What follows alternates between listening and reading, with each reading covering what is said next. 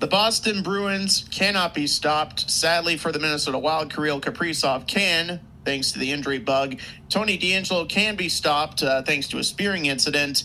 And there is a lot going on in Philadelphia that we need to dissect in our main topic. It's all coming up in episode 356 of the Lace 'Em Up podcast, which starts right now.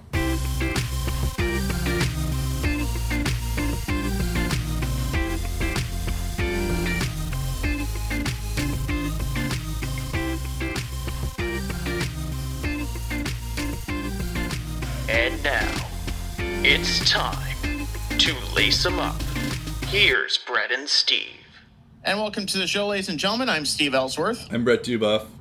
Disclaimer today, I'm in a radio newsroom, so if you hear noise in the background, it's because it's a live newsroom, and that is what a live newsroom is. Fortunately, it's the weekend, so it's fairly vacant at the moment, outside of a handful of people.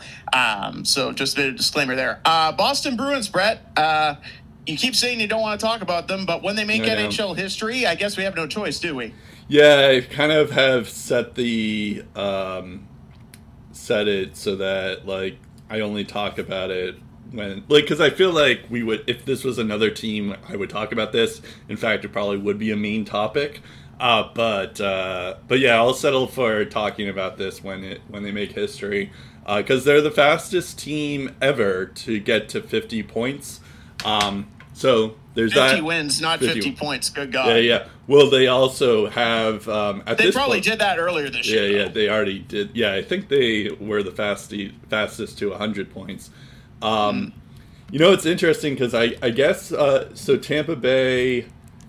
Well, it's funny because my dad was saying it's funny how, like, the Bruins are chasing the Montreal Canadiens for all these, like, regular season standings, and I would argue that we're actually fighting the Tampa Bay Lightning because, like, the post-lockout, everything changed because of the overtime rules with the shootout, where you get, like, a 1 point for every time.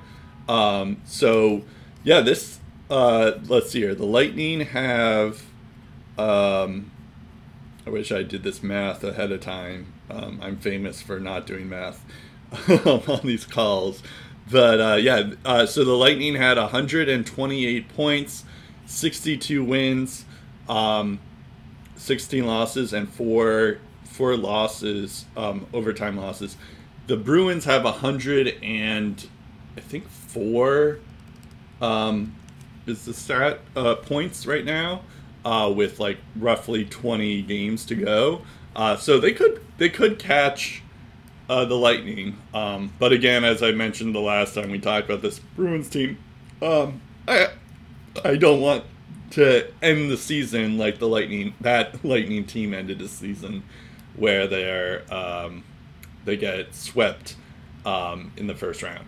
So yeah, all this is pretty cool, and it's exciting. But I have to admit that, like, I am still, like, kind of hoping that they, like, catch the Lightning.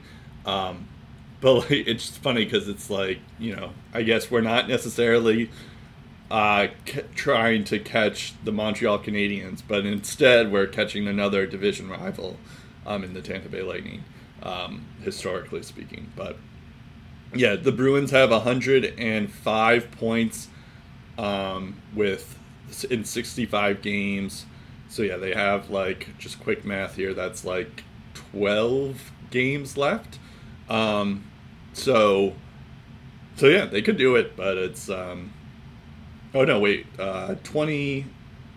games, like 17 games left.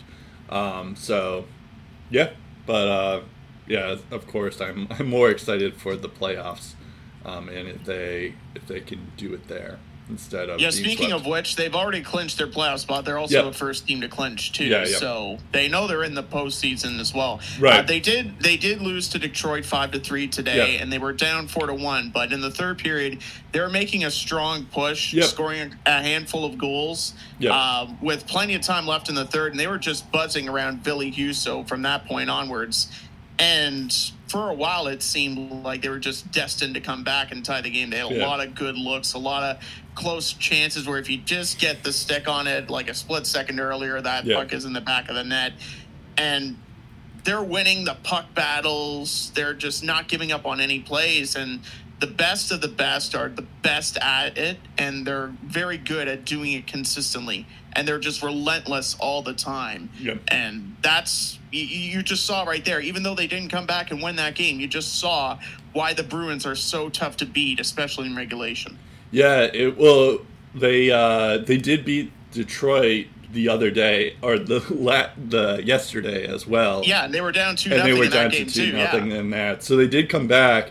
Like, it's funny because usually when they lose those, like the last half of a back-to-back, I'm like, all right, you can kind of cut them some slack. But they play the same team there, so it's a little different. But yeah, it's it's exciting to watch. But yeah, it's I would say that, like, yeah, even if we don't win the Stanley Cup, it's going to be like, it was a fun season and something that I'll look back on. But I don't know if that's necessarily true, because I think I alluded to this the last time we talked about the Bruins, was that, like, when I think of the 19-1 Patriots, I think of the one loss that the Patriots had, and that's not great. But yeah, there was there was like last I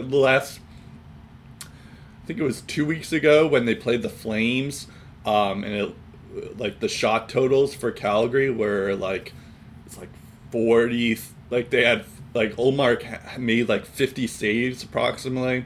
I don't know the exact stats, but the Bruins allowed like 8 shots in the first 2 periods or something like that. It was just an incredible game where the Bruins suddenly came back, because it looked like it was one of those games where it's just like, okay, it's the back-to-back. They just held McDavid and the Oilers to win that game, but then, like, they come back and win against Calgary, and that's 57-20 were the shots. Yeah, pretty crazy. Yeah, and that's one of the games where I'll look back, like, even if we don't win the cup, that's the game where I'll always remember, where I'm like, oh shit, like like this Bruins team is pretty special, even if but of course we'll see in the playoffs how special they are. I feel like we're talking about them too much, that I'm like, my jinxing senses are like coming to fruition now. So let's talk about the next topic here. Kirill Kaprizov, he is out 3 to 4 weeks right now, so that's not good, obviously, because the Wild do need him. I guess let me just look here. Yeah, I mean, the Wild did win their last 2 games, and they are currently in second place in the Central, but Colorado is catching them, and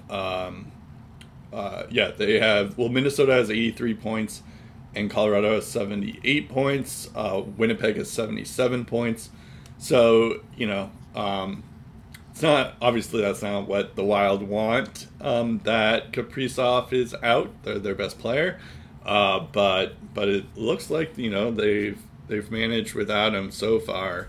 And all they need to do is just still, like, make the playoffs. So, yeah. The thing about the Minnesota Wild is they're a different team with Kirill Kaprizov in the lineup and without Kirill Kaprizov in the lineup. And believe it or not, Minnesota, record-wise, is one of the best teams in the Western Conference. But they don't strike me as a team to be feared, especially without Kaprizov. They're going up against Colorado at the moment, who is presumably going to get healthier. Hopefully we'll have Landeskog back in time for the playoffs. Mikko Rantanen is having the season of his life right now. Nathan McKinnon is full stride. Cale Makar is back as well. And that's probably going to be their first-round opponent. Yeah. Whether Minnesota is the 2nd seed and has home ice, or their 3rd seed and they have to start on the road in Colorado. If they don't have Kirill Kaprizov at full strength, they're in trouble. Yeah, I mean, that's like stating the obvious, but yes, you're right. Yeah. And now that he's out for 3 to 4 weeks, he could be rusty. Maybe he's just coming into the playoffs just like fresh off that injury. Maybe he's not at full speed. Just a lot of question marks there. And while Philip Gustafsson has played admirably when Marc-Andre Fleury hasn't played this year, I do kind of worry about Marc-Andre Fleury in the playoffs this year. I don't know how much magic he's got left. Like, he's good, but can he go on like a 2018-esque run again? Mm-hmm. That's to be determined, and I'm not too confident he can. Yeah, no, that's a good point. Okay, so now we get to the Flyers version of our show here. We're gonna first, and it's not good news. I'm sorry, it's not always sunny in Philadelphia. Tony DeAngelo suspended for 2 games for spearing Corey Perry. Yeah, I mean, this seemed like it was worth those 2 games. It looked pretty bad. It is, though, funny because, like, the 2 most hated players in the league are Corey Perry and Tony DeAngelo, so it is funny that they're both involved in this altercation. But, yeah, no, I think that's a good... It made sense for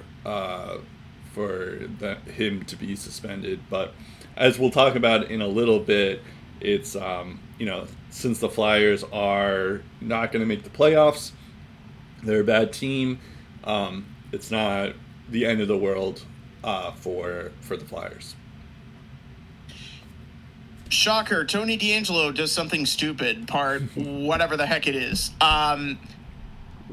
This First time of all, on the ice, but yeah. If you're looking at this from a Flyer standpoint, and John Tortorella and Tony DeAngelo might say that Tampa Bay overreacted to that situation, I don't really care. You're putting your team in a bad spot at the end of a play where you just spear someone in the groin, and not the actual groin, like the groin. Mm-hmm. Though. The word that we substitute the word groin for. Every single Tampa Bay jersey that saw what he did to Corey Perry lunged right at Tony DeAngelo. And this was a Tampa Bay team that basically benched their top 3 players on the heels of a loss to Buffalo in regulation. Next night, they go into Carolina, get absolutely steamrolled, and then play Philly. Not only win that game, but probably woke up. Mm-hmm. Like, Tony DeAngelo straight up poked the bear and woke up the entire Tampa Bay team. Every single Tampa Bay member on the ice went straight at Tony DeAngelo. He put himself in that position, and in my opinion, it was a selfish act that was absolutely unnecessary and further puts his team in a bad spot. And it's just another bad, selfish play in a Philadelphia season that is ultimately going to land them on the golf course in April. Yep. And John Tortorella, I will give him props. Regardless of what you think of the benchings, he has changed that culture, and you're slowly starting to see those changes. This isn't part of the culture. This is not hockey. Nothing to do with the team. Totally selfish. And Tony DeAngelo poked the bear, and he got burned. Yep.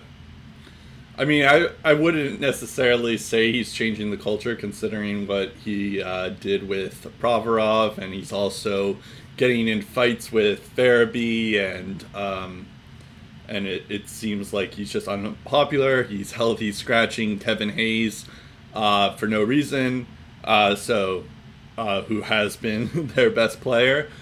So that's not great, but I think since we are going to talk about the Flyers, that is a good transition over, because the Flyers this week, they finally fired Chuck Fletcher. This feels like this was something that like Flyers fans had wanted since like he started, basically, or since like 2020 or 2021.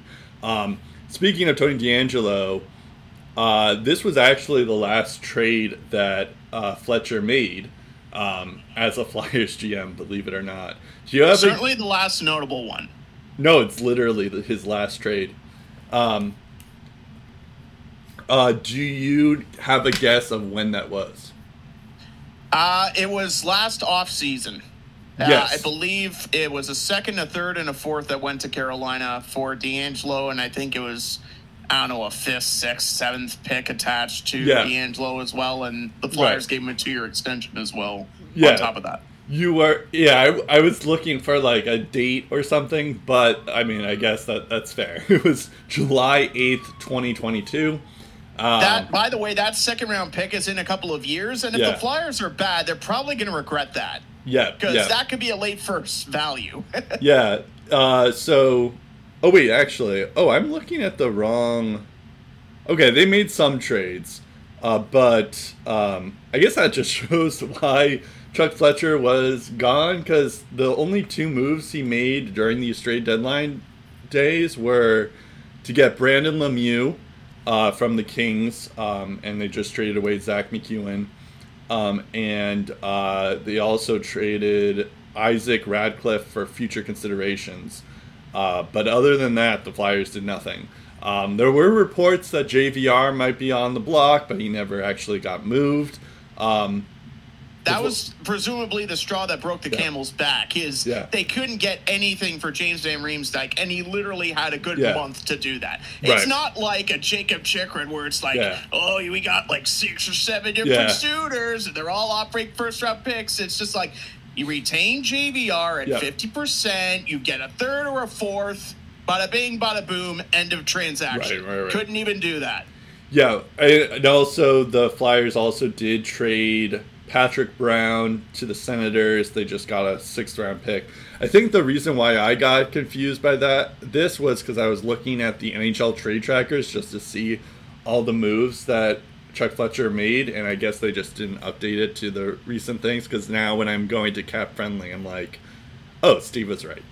So I apologize, Steve, and the rest of the listeners here, because that's why I said it was the last notable trade. It is the last, one, because he didn't really do anything else outside of that. That is fair. So I guess technically that's true, but I guess it just goes to show you about how like inactive Chuck Fletcher was. It's like, you're rebuilding. It is a little unfair to say this, because it's not like he, what's going on with Sean Couturier and Cam Atkinson. And now Travis Konechny, they're all on injured reserve. Ryan Ellis was also on LTIR. So it's not entirely all on him, because, you just don't account for injuries like that to your significant core, like Couturier and Ryan Ellis. But at the same time, it's like, okay, Kevin Hayes is pretty good. Joel Farabee was supposed to be something.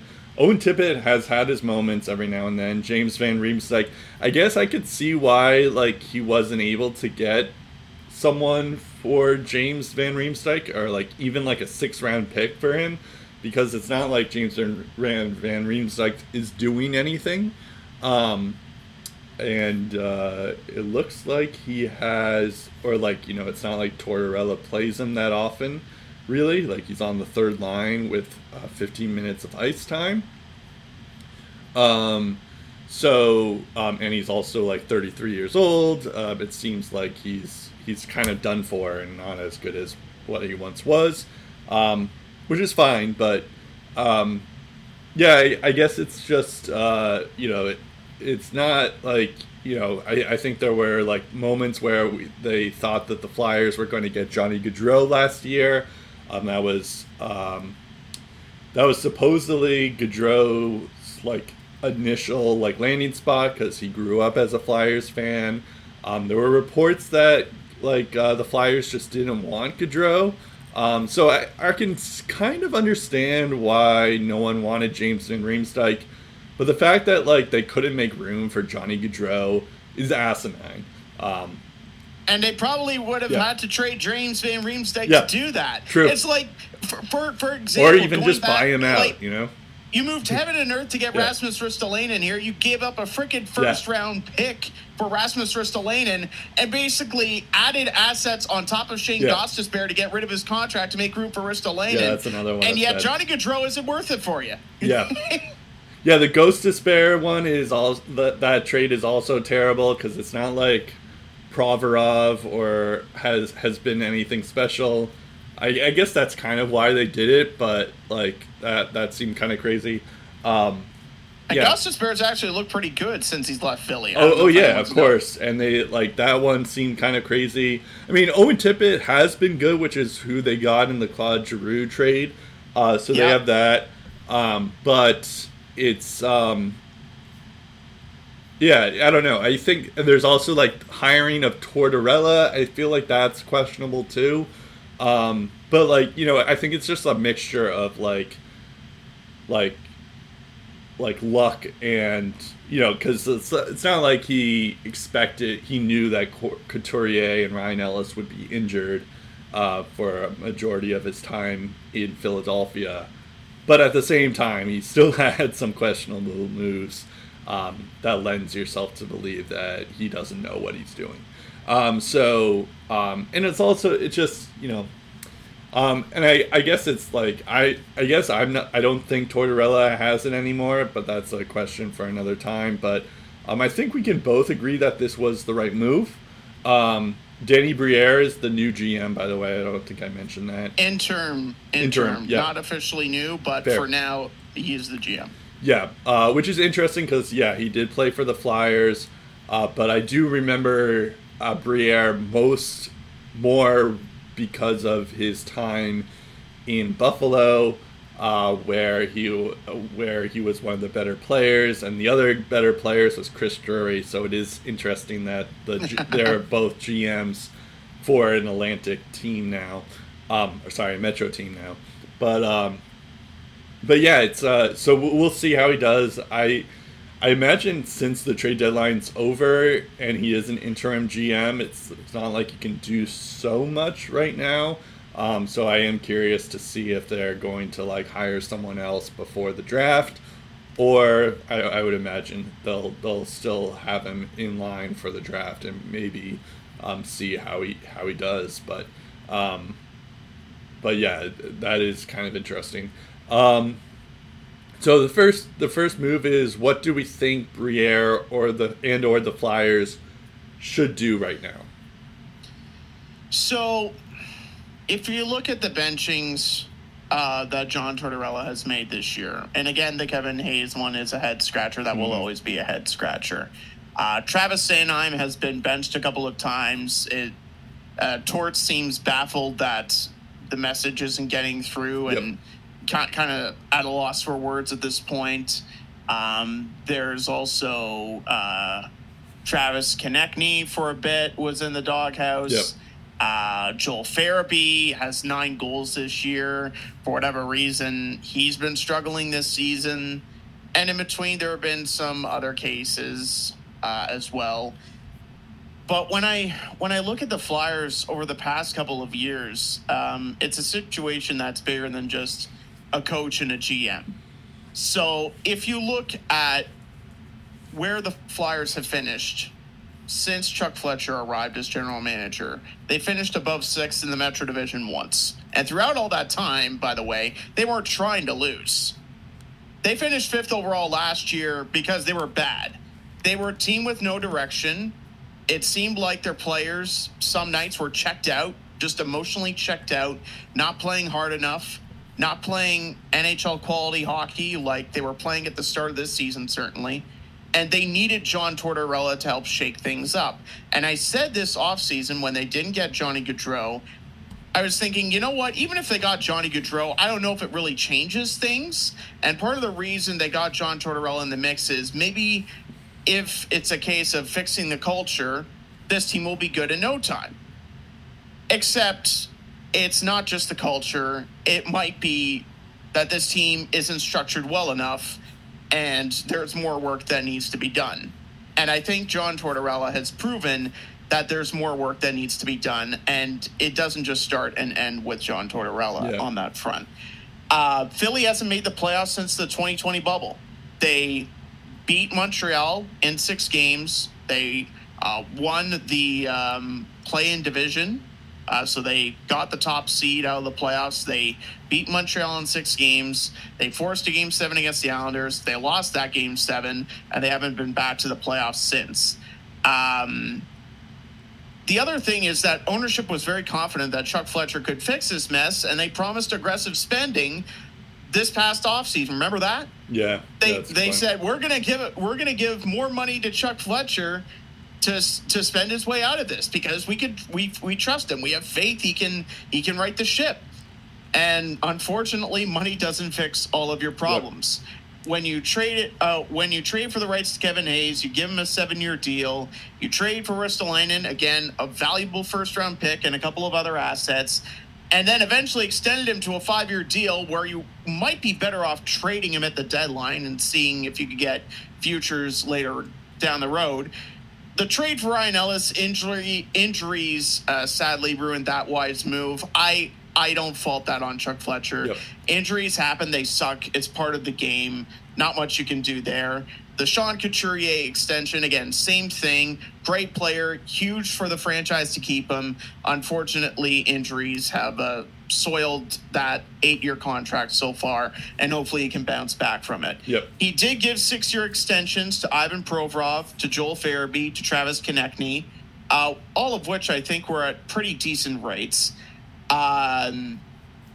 His biggest, some of his biggest moves this past offseason we'll get to. He gave bridge deals to Carter Hart and Travis Sanheim. This is the part that boggles my mind the most. It sounded like Travis Sanheim was probably going to be on his way out, and then Chuck Fletcher turns around and gives him an 8-year extension, and now he's in the doghouse, and it's just like, well, that 8-year extension doesn't even start until next season, and now look where you're at. And that brings us to the rest of his asset management. His biggest signing in 2022 was a 4-year deal to Nick Delorier, who, don't get me wrong, is a good bottom six forward. He fits the Flyers system. He's a Philadelphia Flyer probably by blood. Mm-hmm. But 4 years to a bottom six forward, and that's all you could do in that offseason where the front office promised to give you lots of money to spend to spend your problems away. Trading draft picks for Tony DeAngelo, signed to a 2-year contract. I'm fine with the term, but still, you gave up a second, a third, and a fourth, and that second is in the 2024-2025 draft where Philly could still be bad, and the Canes get a late first-round pick value potentially out of that deal. I just looking at his draft record, too, he's had some gems. Cam York and Bobby Brink in 2019. 2020, he had Tyson Forster. He traded 2 7ths for a 5th-round pick that turned into Elliot Desnoyers in 2021. In the minor system, he looks pretty good. He could be something for the Flyers down the road. But that year, Philadelphia did not have a first-round pick. And, of course, 5th overall, they take Cutter Gauthier this past year. Yeah. And there are certain situations like the Claude Giroux stuff. He had to deal with Florida. There's not much you could do there. Voracek for Atkinson seemed like a decent 1-for-1. But again, it's the Ristolainen, it's the Gostisbehere contracts. It's those kind of deals that just may really make my head spin around in circles and just make me wonder if there's even a sense of direction in what Chuck Fletcher is doing, if he even had a plan as to what he envisioned this roster. And ultimately, I think the next plan is to rebuild. You look at the free agency market this year, it's not nearly as stacked as previous years, and that is where the Flyers can capitalize on the trade market. People are looking at, a guy like Brock Besser may be on the open market, and maybe a guy like Colton Parayko or Mackenzie Weegar could somehow find their way there. Or, as we talked about last episode, maybe JT Miller as well. You look at a guy like Travis Konechny, who's a point-a-game player. He doesn't have as much term as JT Miller. He's under a more affordable cap rate than JT Miller is right now. A lot of teams would be willing to pay premium value to get Travis Konechny on their team. And that is where Philadelphia can capitalize on that. Maybe get some firsts or seconds for that, or a young forward that maybe fits their system just as well as Konechny, if not better. I think I keep Kevin Hayes around because he is probably the voice in the locker room that they need. They have some gems like Scott Laughton and Owen Tippett as well, but there are a lot of veterans like Travis Sanheim, Ristolainen, D'Angelo as well, Provorov, that I think might be best to move on and, at worst, majorly retool this roster around, because the roster as it's constructed is not good enough. It won't be good enough in the Metro Division next year or the year after that or the year after that. And I don't think things will get any better for Philadelphia unless they make those changes. John Tortorella is definitely changing how this team plays in terms of how they have to play on the ice with passion every single night, doing the right things, hitting, blocking shots, and all that. There's little progress in those sort of things. But this team has a long way to go, and it's not going to be fixed overnight. And it's going to be a long process before it is rectified. So I mean, yeah, I do agree that the Flyers should rebuild, but I disagree with you on a couple of points here. So I guess first, I mean, we have a question about Torts later on, which I disagree with. Yeah, when I look at the Flyers roster, I'm like just thinking of how poor this roster is built. Like, pretty much it's just like, it's very underwhelming, really. Like, there was a time when Morgan Frost was supposed to be like this next big thing. He has 30 points in 65 games, so just below like a half point per games in the league. You have Joel Farabee with 27 points in 66 games. I know that he's dealing with an injury, but that's still like, he's been playing. He's played most of the games this season, so it's like maybe he'll bounce back next year. He is only 23 years old. Owen Tippett has actually been one of the lone bright spots on this Flyers team. And then I'm not even talking about like how Ivan Provorov hasn't been as good. I'm not even talking about his whole scandal about Pride Night. He has 22 points in 66 games. That's not like what you expect out of a guy like that that you draft. Anthony D'Angelo has been their best defenseman, so there is that. And yeah, I do agree that one, you can't really fault him for Sean Couturier or Ryan Ellis, because those two guys are injured, and that's something that you just can't foresee. Ultimately those two guys would probably help this team a lot. So I totally get it. And I think they were saying that like Ryan Ellis may never play again. His injury is that bad. Sean Couturier, but like, I'm not 100% on that, but it seemed, I think I saw reports in the offseason last year like that was the case. So that would have helped their team a lot, but of course that's something that you can't blame Chuck Fletcher for that, because he couldn't foresee that he would get injured for a potentially career-ending injury. Sean Couturier I think will probably be back next year, but we'll see. And so here's where I disagree with you. One, I think Travis Konechny is their best player on the Flyers. He's also 26 years old. He's on a decent cap hit and term, $5.5 million for 2025 that ends in 2025. I do agree that the Flyers should rebuild, because it's not like there's an easy fix. I just don't get why you would trade. And like, I can understand why the Coyotes traded Jacob Chikrin, because, well, first off, he requested a trade, and it's not like Arizona is going to be good anytime soon, so I get that. But for this case, it's like maybe I feel like the Flyers are going to be decent in like maybe in 2 years. Like, I wouldn't say it's 3 years. So, and Konechny, like, yeah, he might be a little bit past his prime by the time the Flyers are good, but he's going to be an important part for the Flyers. So I don't understand. I would not trade Travis Konechny unless it's like a Tanner Jeannot type deal, of course. Like especially if Tanner Jeannot got the Lightning like 5 picks and a prospect. Konechny's like 100 times better than Tanner Jeannot. So I think you could get a lot out of Konechny. So that would be the only reason why I would do that if it was just like a crazy deal where the Flyers would slam dunk that offer.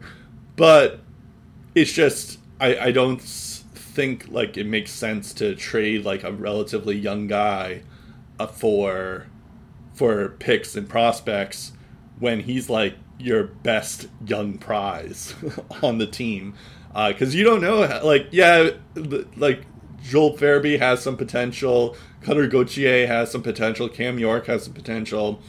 I just don't see what, like, because Travis Konechny has been your best guy. That's a player that you can build your team around, basically. So I don't understand that. And then lastly, before you defend yourself, because I did want to mention Tortorella, but that will involve the next question. But I did want to bring up Carter Hart, because I think Carter Hart, I think he was one of those players that was really affected by the pandemic, and the bubble especially, because when you notice that like he had a really good year before the pandemic started, in 2018-2019, where he had a .917 save percentage and a GAA of 2.83. Then the following year, which was 2019-2020, so that was the start of the pandemic in the middle of the year, it was slightly worse, but .914 save percentage and 2.42 GAA, so that's passable. Then the next year, which was when they were playing games with against 7 other teams, and there were no fans in the stands. That was arguably the toughest division as well. Exactly. Too. Yeah, that's a good point too. He had his. Well, actually, I would argue that the Canadian division was probably the toughest, just because of how much scoring there was. But anyways, not even close. Not even close. No, in terms of like scoring. Like, I mean, scoring, yeah. But like I wouldn't. In terms of like juggernaut teams that feared, definitely Philly's division. I guess I'm just thinking, if I were a goalie, I would rather be a goalie. If you're a goalie, you're probably sweating bullets from like warm up. Yeah, exactly. So I would rather be a goalie in the division that the Flyers were in instead of the division the Canadians were in. Yeah, fair enough. But anyways. That bubble year, he had a 3.67 GAA and a save percentage of .877. And again, like we were mentioning, that was a tough division. Like, a lot of factors were involved that it wasn't your normal season. So, fine, you can throw that out. But then the following year, which fans started to go to games, this was last year, he had a 316 GAA and a .905 save percentage. This year he has been decent, and you can make a case that's like, okay, like this team isn't good anymore. They're not trying to compete anymore, so it's like it's not okay. But still he has a 2.96 GAA this year and a .906 save percentage. In 48 games right now. So like, okay, that's like, not great, but it's not terrible either. So I feel like a lot hinges on if Carter Hart can get back to what we expect him to be his rookie year. And a lot of it will also have to do with, like, okay, the defense that's ahead of him. I'm not sure. I'm not convinced yet that Provorov, Cam York, Travis Sanheim, Rasmus Ristolainen, Nick Seeler, Anthony DeAngelo, and Justin Braun are the right defenseman core to get Carter Hart back on track. Because that's ultimately what this team needs to do. Is it solely revolves around Carter Hart. If you can get him going, great. The Flyers will be a scary team. But if Carter Hart is solely affected by that, yeah, then this Flyers team is not going to be good. And of course, Sean Couturier is going to help you if he can be healthy and back to what he was. But I think ultimately, just Carter Hart needs to be like a Shesterkin or a Connor Hellebuyck.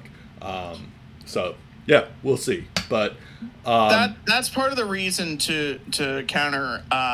That's part of the reason why I mentioned Konechny as potential trade bait, is because I'm not really sure how you fix this defensive core outside of maybe building through the draft. Yeah, I guess that's fair. But, like, I don't think you could, like, I think you could, because what you really need is shut down defensemen. And you wouldn't trade Travis, like, that's, like, what the Oilers did, where they traded Taylor Hall for, what's-his-face?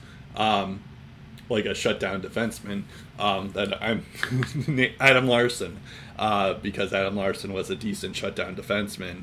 And look how that turned out. So, yeah, I guess I can understand that. Like, maybe I just don't like maybe you just sign a shutdown defenseman, because I think ultimately that's what you need to do. I don't think you need to trade. Like, that's not the only way that you can get a shutdown defenseman or improve your defenseman is trading your best player. Yeah, and to be fair, I mean, Philly's power play is below 16%. Yeah. It's the worst power play in the league. Their penalty kill is 75%, which also isn't good. So that adds, fuel to the argument of why the hell would you trade Travis Konechny. Yeah. At the same time, Philly is 7th last in the NHL, and I would think eligible in the Connor Bedard sweepstakes. So if they get a top 5 talent like a Bedard or a Fantilli, does that change things, or do you keep Konechny regardless? Yeah, that's a good question. I mean, I think I think like a Connor Bedard, Fantilli, Mikov, or Leo Carlson would definitely help this team, obviously. Because, like, I think then you can, like, build your team around that player. And, Konechny would just be a very good supporting cast for that player. So, yeah, I think you would still do that, yeah. But, I don't know. I guess, like, what you could do, like, let's say they do get Connor Bedard, then maybe you do think about trading one of these centers, like Kevin Hayes or Morgan Frost or something, and trying and assuming, or Sean Couturier, although his contract might be hell to deal with. Morgan Frost, I could see, because like he's had a decent year. He's also a restricted free agent this year, and prior to this year, he didn't really elevate his game to the point where he was an effective NHL player. But again, I'm not really sure if he could get you the value that Travis Konechny would get. I guess it depends. I guess I'm just thinking, because if you do get like one of those two centers of Fantilli or Bedard, then it's like Flyers do have like a decent amount of centers. Like they have Morgan Frost, Kevin Hayes, Sean Couturier if he's 100%. I guess a lot of it hinges on that. It's just, I don't know, like maybe then you can start to like trade. Because then all of a sudden you have like, oh, okay, like I have Kevin Hayes on the third line all of a sudden. So I think there is like an element of, okay, maybe they're working with something if they can get one of those guys, because they have their strength right now is centers, assuming Couturier can get back to his full self again, which of course is like, not 100% a guarantee, but I guess I see what you're saying. But that brings me to my next point, because the next question is, what does Philly do with Torts? You were saying how you think that Torts has kind of given this element of like getting players to care more. I think this is actually like, it's one of those things where like, when Chuck Fletcher hired Torts, like, you don't hire Torts to be for a rebuilding team. And that's fair. He doesn't seem like a coach you bring in for a rebuild, 100%. Exactly. So like, and I know this is his, like, he was hired last year. I just don't, and like he is saying all these like honest things and all that stuff, and the fact that like he was just benching Kevin Hayes for no reason, or the fact that he's reportedly not getting along with Joel Farabee, which is someone that you should probably I had predicted at the start of the season that was someone that I thought Torts would actually get along with, but it turns out that's not true. And like, you know, it's like one thing to like not get along with Kevin Hayes because he's 30 years old. He is good. I like the player, but like that's you know, he was their best player at that point. So it's just like a little odd that you would bench him for apparently no reason. But like to treat your young players like that especially when the Flyers aren't going to make the playoffs this year, it just seems kind of odd to me. Especially as well as the fact of how he handled that Ivan Provorov situation on Pride Night, and said that like Provorov, like he respects Provorov's decision instead of like maybe his hand was forced or something like that, but because Provorov, as we talked about, Provorov like did say that it was religious beliefs, and maybe that's the reason why the Flyers couldn't healthy scratch him that day. But like the fact that Torts was saying like, oh, I respect his decision, it's just like okay, I get that you're in like a tricky situation, but you don't have to go that far and say like you respect Provorov for being himself. You also gave him the most ice time. That seems kind of crazy too. So so he's like, I mean, he is known for like building that culture of like hard work ethic, but there comes a time when it's just like a toxic environment. And I know this is his first year, but I think I think Torts has to go as well. I mean, he was signed a 5-year contract with Vancouver, and he only lasted 1 year before he got kicked out. So it wouldn't be the first time, I suppose, if he had a very short stay. Yeah, I mean, he'd still be getting paid anyway. Getting to John Tortorella's point, even if he's not the right guy, I'm not really sure if it matters or if it changes anything in Philadelphia. We mentioned this thing in passing sometimes with certain teams about this quote-unquote old boys club. Mm-hmm. We've heard it with Edmonton. Maybe we've heard it with Boston as well. But have we heard of Philadelphia's? It involves, for those of you who don't know, executive guys like Bobby Clark, who was once a GM of the Flyers. I believe Dean Lombardi, believe it or not, is a part of the executives as well. And Paul Holmgren, who's been a Flyer for freaking ever at this point. Yeah. And I'm just listening to John Tortorella throughout the season through, you know, just him even trying to defend Chuck Fletcher for, you know, trying to trade JVR. He's like, well, he tried to trade him. Just like, he had a month. I'm sure he had plenty of chances to try and do something. I'm wondering how much of what goes on there goes through the old boys club first. And I'm not accusing the old boys club of necessarily calling the shots with everything that the Flyers do, but just even with the Ivan Provorov stuff and just the stuff that Tortorella was saying, it's like, this doesn't sound like John Tortorella. This doesn't sound like something John Tortorella would say. And maybe it was, you know, again, a tricky situation where it's just like, here's what you can't say, here's what you can't. We put out a release, don't contradict it. Not saying that's what happened, but maybe that's something that happened. The other thing about the old boys club is the NHL GM doesn't have the final say with every trade. He has to get approval first. So everything that Chuck Fletcher did, whether they will admit it or not, surely the old boys club in Philly must have known what he was about to do, and there's like, okay, yeah, we don't disagree with that approach at all. Go do it. And meanwhile, a couple of years ago, remember Bobby Clark just dunked relentlessly on a podcast about Ron Hextall and, this suspect, like, he shouldn't have drafted Noel Patrick, should have drafted Kyle McCarr. Right. It's like, you were a part of that executive chain, and you weren't the GM when that happened, but you could have probably said, I don't approve of this. Right. And also, maybe got in the way of that.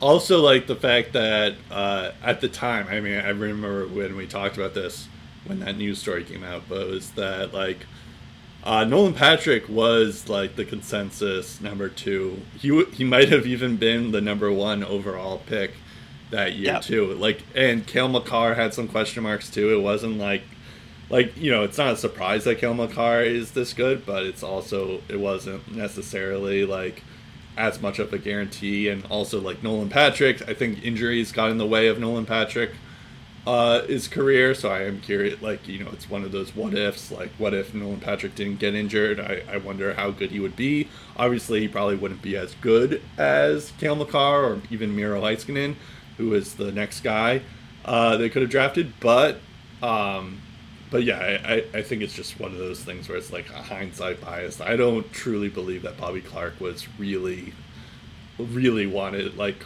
Cale Makar. He's just saying this because what ended up happening. And I think, like, a lot of what Chuck Fletcher did, like, he made his own bed here. Right.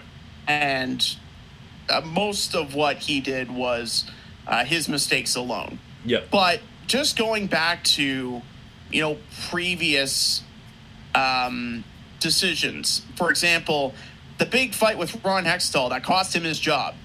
He didn't want to play Carter Hart too much, and the bigwigs said, we want to see Carter Hart. We want more of Carter Hart. And Hextall wanted to play the waiting game. He wanted to be patient. That wasn't good enough for them. He's out the door. Chuck Fletcher comes into the picture. I think whoever is the GM, whoever is the coach, for God's sake, let them do their jobs, please and thank you. Yeah. Because I tell you, it makes me think, okay, how much of what has happened over the past couple of years has been the old boys club spearheading, and how much of it has been the GM actually just doing their job and just, you know, coming to terms with the good and the bad of every transaction that was made. That's just my personal opinion. I'm obviously not a fly on the wall. I don't know exactly what happened. None of us do. But again, it just makes me scratch my head at, you know, how a perceived power struggle could change the balance and even the fate of a franchise within a matter of years. So that's just something that crossed my mind. In terms of the long range game, if they go the rebuilding route, John Tortorella isn't the guy. But I think for now, in terms of the right on-ice approach, the one thing that I do like about John Tortorella is that he is a guy that is honest in terms of his communication with his players. His players may not like some of the stuff that he does, but he'll try his best to explain his reasoning behind what he's doing. And I'm sure he's a very receptive guy that's, you know, open to dialogue within the team. He's not a guy that's just going to make a decision. It's just like, you know, like a tough luck. I don't have to explain it to you. You figure it out by yourself. He's there to help the players learn. He's there to unify the team. We've seen it in many different markets. He's not just making these moves to piss guys off. There is a method to his madness, whether we like it or not. And I'm sure the guys in the locker room are at least someone in the know-how of what that man is thinking when he makes those moves, and after the fact too. Yeah, that's fair. I guess it is an old boys club, and that is a good point about, like, I didn't know that about, like, how the higher ups wanted Carter Hart to start, and the previous GM just didn't want that. So I didn't know that, but I do wonder if the Flyers take from the Bruins and the Penguins, because what the Penguins did was they hired Mike Sullivan, who was the AHL coach, and just had him be, you know, they just promoted him. And the Bruins did the same with Bruce Cassidy, who was the Providence Bruins head coach at the time. And that seemed to work for both teams. But of course, like the Penguins and the Bruins are the Flyers' biggest rivals, or at least the Penguins are. So I don't know if they necessarily copy what the Penguins did. But I do imagine that that is something that they could do, is just hire whoever the coach is on Lehigh. Although I was just looking, and I guess Lehigh is in the middle of the pack in the AHL. They're 22-6 on the year, which is middle of the pack in their division. Right. Not surprisingly, the Providence Bruins are first, so even the Bruins AHL team is killing it. Yep. What a surprise that is. I actually didn't know that. That's so funny too. It's just usually that would be something I would watch when our season isn't going as well as expected. But yeah, all right, I guess our Providence Bruins are also doing well too. But yeah, I think that's about it for us, unless you have any more notes on the Flyers. Probably don't trade any first-round picks. Be bad for Bedard. And I don't know, say a couple of prayers, he might need it. Yeah. It's probably going to be a long couple of years in Philly, and a lot of pain to go with it. But hopefully the Flyers can right the ship, because regardless of whether or not you like the Flyers, I think the NHL is more entertaining when they're in a winning position. Same with, teams like the Montreal Canadiens as well. I wonder if let's say the Flyers get the third overall pick. I don't know. Actually, I think the top two picks. Okay, never mind. But I was thinking if they don't end up getting Bedard or Fantilli, but do end up getting the fourth or the fifth pick, because of Michov, who is going to probably stay in the KHL for 3 years. I do wonder if they trade that pick and get a defenseman.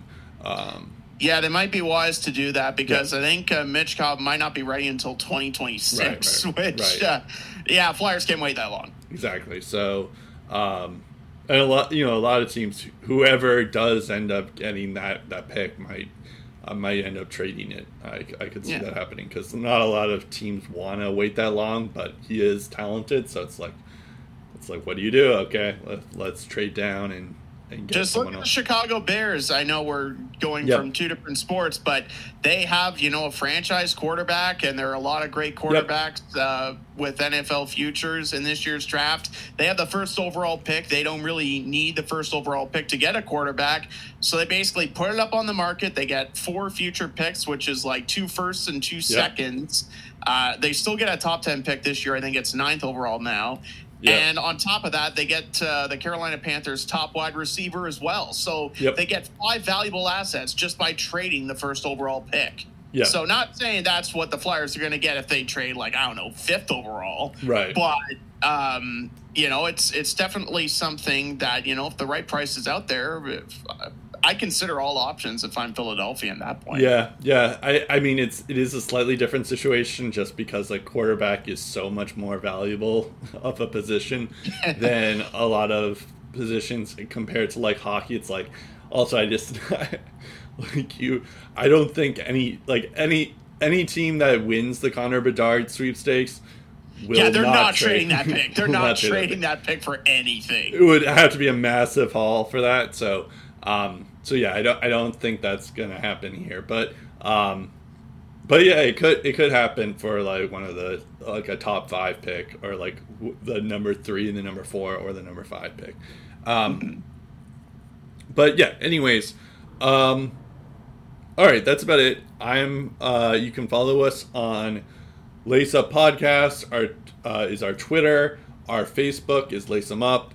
You can also subscribe to us if you haven't already. I would hope you do. On iTunes, Spotify, Pocket Cast, wherever else you get your podcasts. That's about it. I'm Brett Duboff. I'm Steve Ellsworth. We'll chat again in episode 357 of the Lace 'em Up Podcast.